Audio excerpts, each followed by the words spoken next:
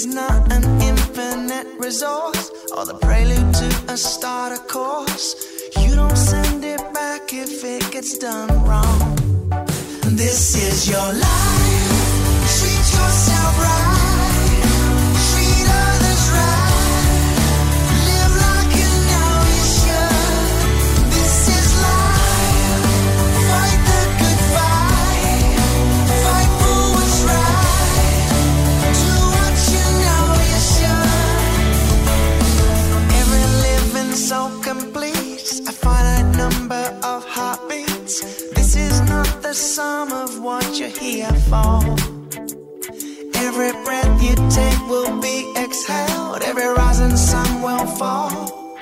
The measure of it all is what you live for. This is your life. Treat yourself right. Treat others right. Live like you know you should. This is life. Fight the good fight. Fight for what's right. Do what you know you should. You had a dream, but it got lost in a life of regret. The devil knows you get just one shot. You had a dream, are you still dreaming, or did you forget that heaven's calling for your best shot? This is your life. Treat yourself right. Treat others right. Live like you know you should. This is life. Treat yourself right. Treat others right. Live like you know you should. This is life. Fight the good fight. Fight for what's right. Do what you know you should. This is life. Treat yourself right. Treat others right. Live like you know you should. This is life. Fight the good fight. Fight for what's right. Do what you know you should.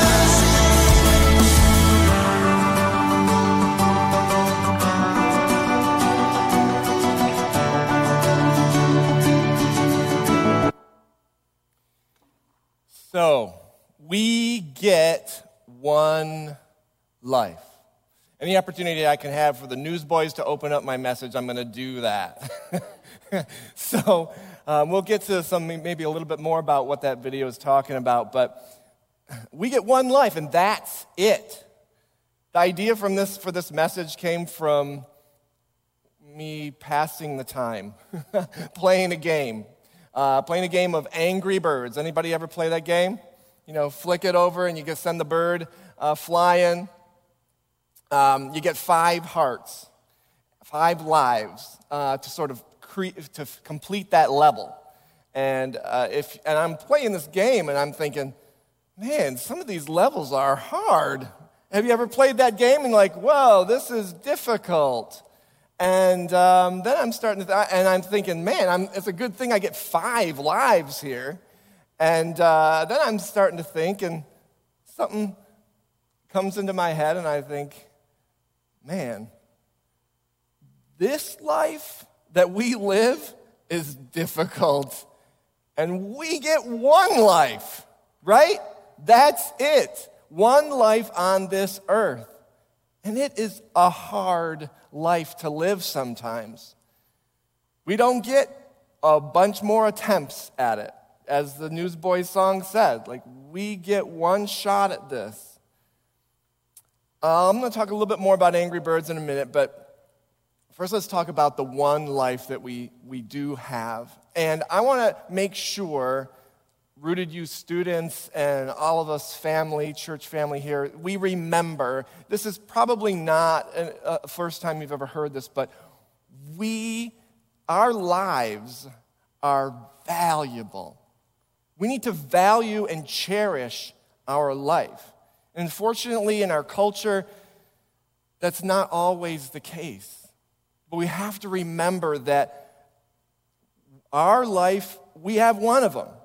That we don't we don't subscribe to a religion where we keep coming back time and time again. We don't believe in reincarnation. The Word of God tells us that we get one life to live on this earth, and then it's eternity, eternal life or eternal death.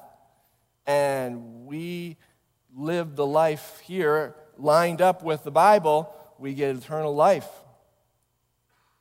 In Psalm 139, though, it tells us not only that we're supposed to value our lives, but God values our life. You know, in Psalm 139, it describes how God created our innermost parts. And he knit us together in our mother's womb. And he watched us as we're being formed. In fact, every day of our life is written in a book before a single day even passes. And every morning we wake up, he's right there with us. So God, just think of that notion that God was there, he sees us. He was there when we were formed. He's there, he sees all of our days from the start to the end. And he's there. His presence is with us every day of our lives.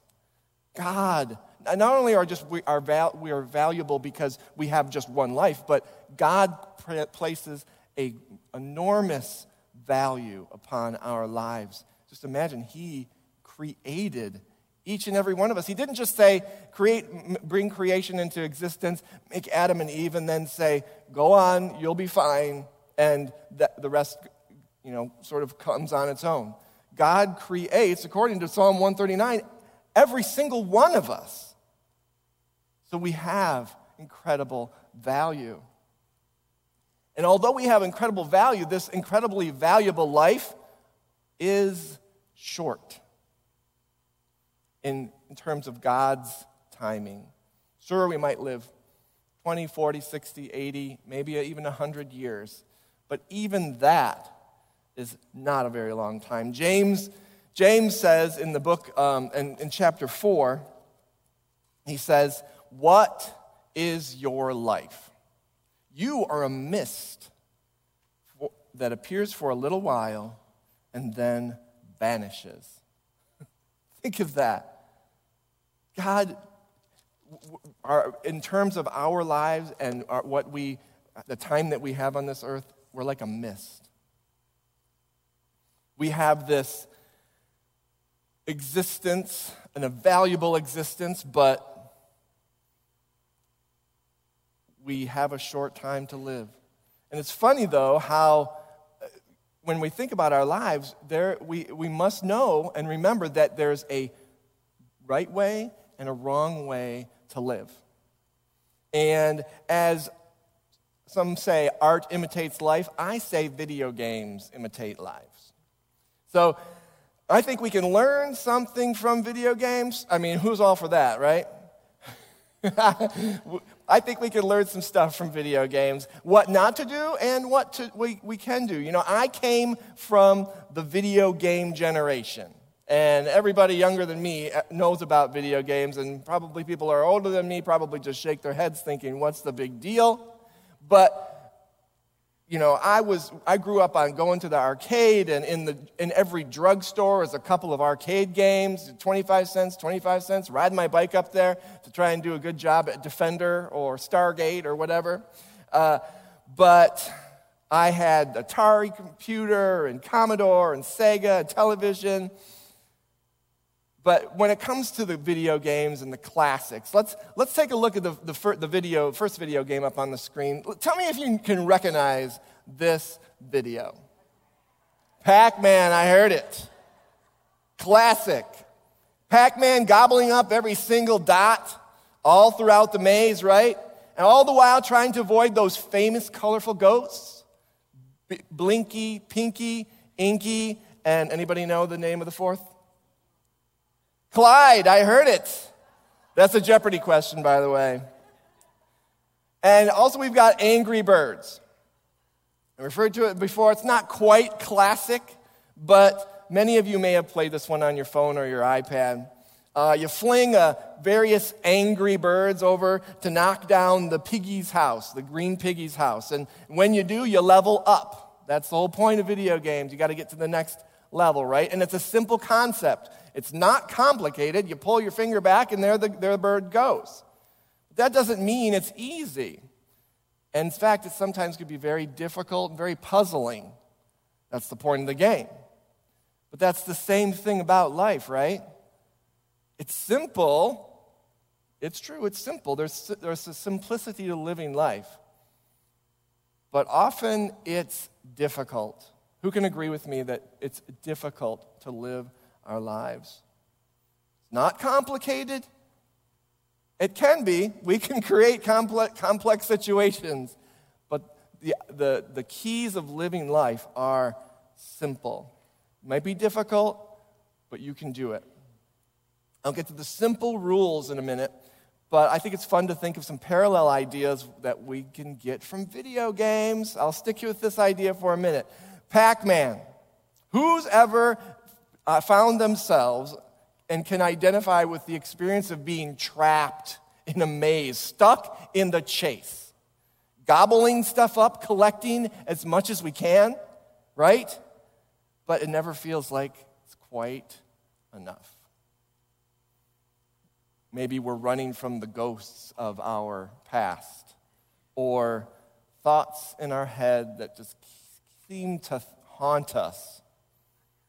Our worries and anxieties and feelings that we're not good enough. We're just plain afraid. Or maybe we're angry about just about everything. We throw stuff. And sometimes we throw ourselves into our work or into our family or into our status online or whatever we can find. And we just hope something sticks. We hope that something gets us to the next level.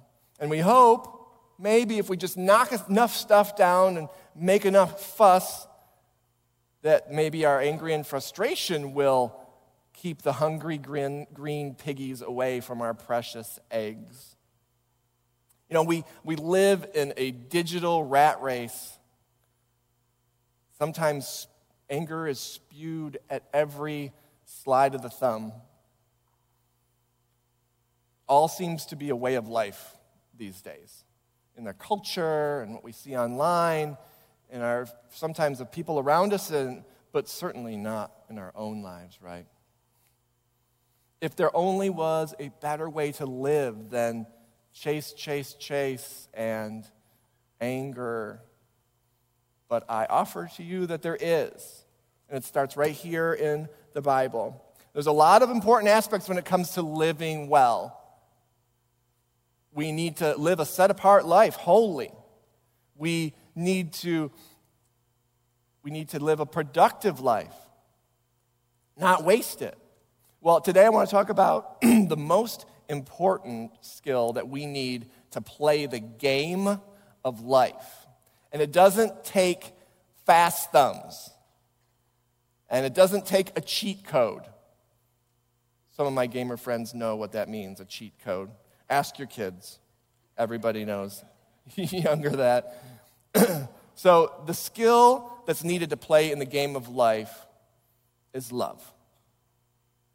Now, love is an action, and it's not easy sometimes, though. I told you it was going to be simple, a simple concept, but not always easy. In fact, it's usually not easy, because love is not just a word or a concept, it's an action. The word love is a verb. And if we love someone or something, we need to show them by doing something. We love somebody, give them a hug. That's a form of love. God loves. How do we know? Because he loved the world so much that he gave his one and only Son. That's a lot of love. Jesus loves. Greater love hath no man than this, that a man lay down his life for his friends. And it's what Jesus did for us. Massive show of love. To show you where this idea of love being important comes from, there's two commands that are found. These are ancient commands found way back in the Old Testament. You've heard them before. But here's how they go. In Deuteronomy 6, this is what it says. Hear, O Israel, the Lord is one. Love the Lord your God with all your heart, with all your soul, and with all your strength. And the other one's found in Leviticus. And it goes like this. Do not seek revenge or bear a grudge against anyone among your people, but love your neighbor as yourself. I am the Lord. These are two great commands, but they're in totally separate parts of the Bible, a couple books away from one another.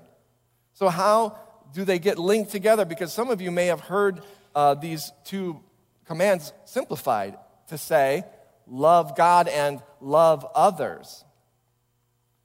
Well, in Jesus' day, this is what would happen. There was more than 600 rules and commands that are found in the Bible from the Old Testament, and the experts in the law would spend their time debating which one they thought was most important. So we see these debates acted out, written down a few times throughout the Gospels. And the experts in the law would sit and they would test Jesus, and they would see what his answer would be, because everybody was talking about these things. We're going to talk about two of these stories. They have the same elements. There's experts in the law, there's Jesus, and there's these two commands, but they work out in two very different ways. The first one's found in Luke 10. And this is how it starts. On one occasion, an expert in the law stood up to test Jesus. Teacher, he asked, what must I do to inherit eternal life? So, we first start out with an expert in the law standing up to test the creator of the universe. So, how well do you suppose that's going to go for him? Probably not so well. But the trouble is for that guy was that he felt like he had more knowledge than Jesus, and that he was in a position to test him. So let's see how it goes. Jesus replied, what is written in the law? How do you read it? So the expert in the law says, love the Lord your God with all your heart, with all your soul, with all your strength, and with all your mind, and love your neighbor as yourself. Great. Jesus replies, you have answered correctly. Do this and you will live. Now, if that was the end of the exchange, and this expert in the law sat back down and said, thank you. That's true. I agree with you. That would be a good ending to that story. But instead, we find out that this expert in the law wasn't there to learn. He was just there to show how much knowledge he had. So, he responded to Jesus by saying, but he wanted to justify himself, so he asked Jesus, and who is my neighbor? Then Jesus tells the well-known parable about the Good Samaritan. A man goes from Jerusalem to Jericho, and he's beaten by robbers. They strip him of his clothes, they steal his stuff, and they leave him dead on the side of the road. Well, they believed he was dead. He was almost dead. Now, a priest came along, walking along that same road, and instead of stopping, he went to the other side of the road and kept on going. Then a Levite, same route, same situation. He didn't stop, he kept on going. But a Samaritan, a man who was truly looked down upon by the Jewish people and the experts in the law, Levites and priests. But he stopped, and he bandaged the man's wounds, poured in oil and wine for medicine, put him on his own donkey, took him to an inn, provided for his care, and made sure that his care would be fully supported. Now Jesus, this is what Jesus asked then after he told that story. Which of these three do you think was a neighbor to the man who fell into the hands of robbers? The expert of the law replied, and I could just hear him probably under his breath, right? The one who had mercy on him. It's not in here, but I could just hear. What was that? What's that you said? The one who had mercy on him. And then Jesus said, go and do likewise. So Jesus gave this man a direct command because he needed it. His pride was getting in the way. And like the newsboy says, so here's the thing.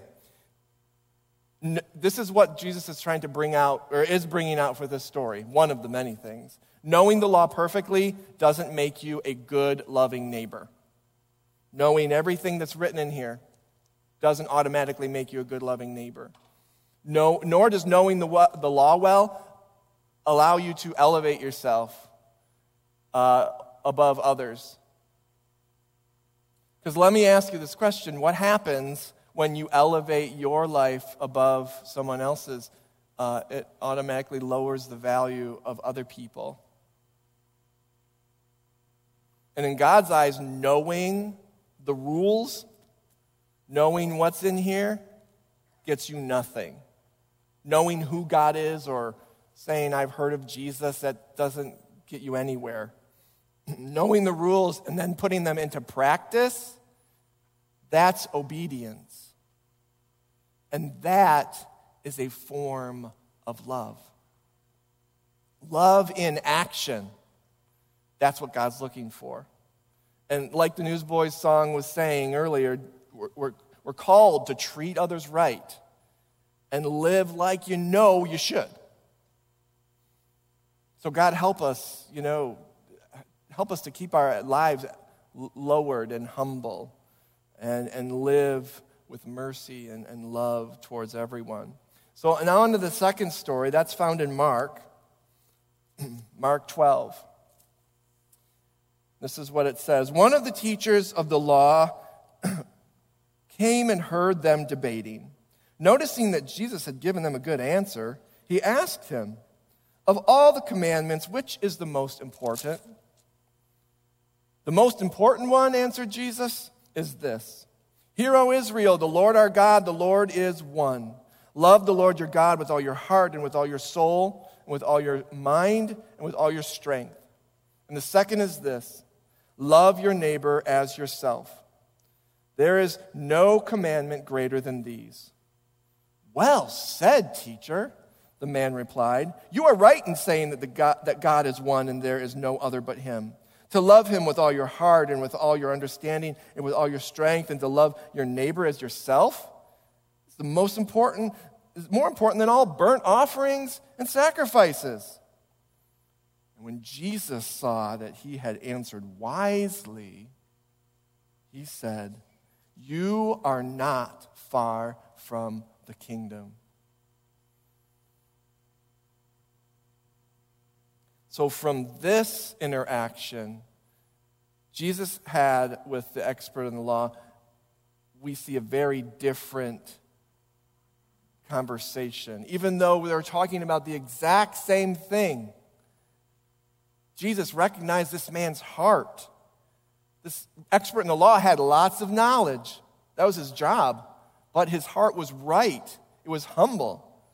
He was truly seeking answers from this remarkable man named Jesus whom he'd met. And so what came of that humility? Jesus told him that you're not far from the kingdom of God. And as a result, another way to say that is he's close to the kingdom. He's on the right path. He's headed there. Imagine if you were that expert just seeking, and you heard that from Jesus. The first expert in the law was just only concerned about his own status, trying to make himself look impressive and seeing if he could stump this fellow named Jesus that came on the scene all of a sudden. The expert had a lot of knowledge, but his heart was filled with pride, and the pride got in the way of truly learning from the creator of the universe. So the key to life is living well is love. Loving God and loving others, and a way to show your love to God is being obedient. Rooted youth students and families, let's remember that being a way to show your love to God is being obedient. And the way to show love to others is lived out by the Good Samaritan. He showed mercy and kindness and love and stopped where he was headed and took care of a man in need. Just like so many people that we saw in that video with the newsboys, people stopped what they were doing and helped a person across the street or pushed a subway to the side so that a guy could get his leg out from between the gap. They put their love in action, and then after time after time after time, help people in need. Now, here's a bonus round. When it comes to video games, there's always a bonus round. There's something that works against us when it comes to loving God and loving others. And it's distractions. There's like lots of things, but this is a biggie. Distractions. Who agrees that we live in a culture that is grasping at our attention everywhere we turn? We are being pulled in every direction. We can watch TV and watch an episode of your favorite show and then watch the next one and the next one and the next one and the next one without even pressing a button. It automatically goes to the next episode. Next thing you know, 10 hours have gone by. And you just learned about how you can renovate a home somewhere in Hollywood. 10 different ways. Social media is fun and interesting and it keeps us connected, but we could sprain our thumb by how many times we slide that through our feed. But what if we were to remind ourselves, like I said in the very beginning, that our life is short? And like James says, it's like a mist that vanishes before we know it. Bob Goff, maybe you've heard of him, he wrote the book Love Does, and he also wrote the book Undistracted. He was looking at his family tree, and many of the men in his family tree that had gone before him seemed to die at remarkably a very close same age. So he took that information, made some calculations, and set himself up a timer, a countdown timer for himself, figuring that maybe he might be like all the other Goff men in his life. And I know what you're thinking, that is sick. That's morbid. And in fact, he literally says that. I know what you're thinking, you probably think that's morbid. But he loves the idea. And it's because it's a constant reminder that his time is limited. He doesn't have a whole lot. And because of it, this guy is so productive. The things that Bob Goff has ever done. In fact, he has his phone number in the back of his books. His cell phone number. If you want to call him, he has made himself available for anyone to call him. I'm not going to put it up on the screen because that's his thing. But he had decided that part of his life is to make himself available for anybody who, if they call him while he's within cell range, he will answer the phone, which is insane, but beautiful at the same time. Psalm 39 says this, and you might think, well, that's a ridiculous idea. Psalm 39 says this. Show me, Lord, my life's ends and the number of my days. Let me know how fleeting my life is. You have made my days a mere handbreadth, like the width of my hand. The span of my years is as nothing to you. Everyone is but a breath. even those who seem secure. Surely everyone goes around like a mere phantom in vain, and they rush about heaping up wealth without anyone knowing whose it will finally be. But now, Lord, what do I look for? My hope is in you. There's a death timer right there. There's somebody asking for God to put that death timer right up on the wall. But I can't help but notice that verse 6 right there is talking about phantoms, like Pac-Man, phantoms going around, and our Pac-Man rushing about, gobbling up dots. We do that a lot, don't we, in our culture? We try and collect. It's our weakness. Sometimes it's greed and selfishness, and gathering more and more and more and more and more, just like Pac-Man. But what if we instead first put our hope in the Lord? Then if we could change our outlook that we have on life, the reality is that we do only have just a limited amount of time. Maybe it'll help us turn our attention away from the stuff and chasing after it, and instead turn away from the distractions and realize that, hey, we only have a limited amount of time. And so maybe right now, I just challenge us all to consider the distractions that we have in our lives. I know mine. I know the stuff that keeps me from loving my wife and my kids well. I know the stuff that keeps me distracted from loving God the way I ought to. We all know what keeps us from what we should be doing. I think it's important that we think about that, as even Cam mentioned earlier, before the worship time started. We as sheep, for some reason, we just resist resting and laying down on those green pastures. What's that about us? Why are we so after the chase? Jesus in Luke 12, he speaks to greed and this chase. He literally uses that word. First, he starts about this paints this picture, this beautiful picture of the birds and the flowers and how God cares and provides for them. And then he contrasts that with us. And he says, how much more valuable you are than birds. How much more will he clothe you, he says. And then he finishes it like this.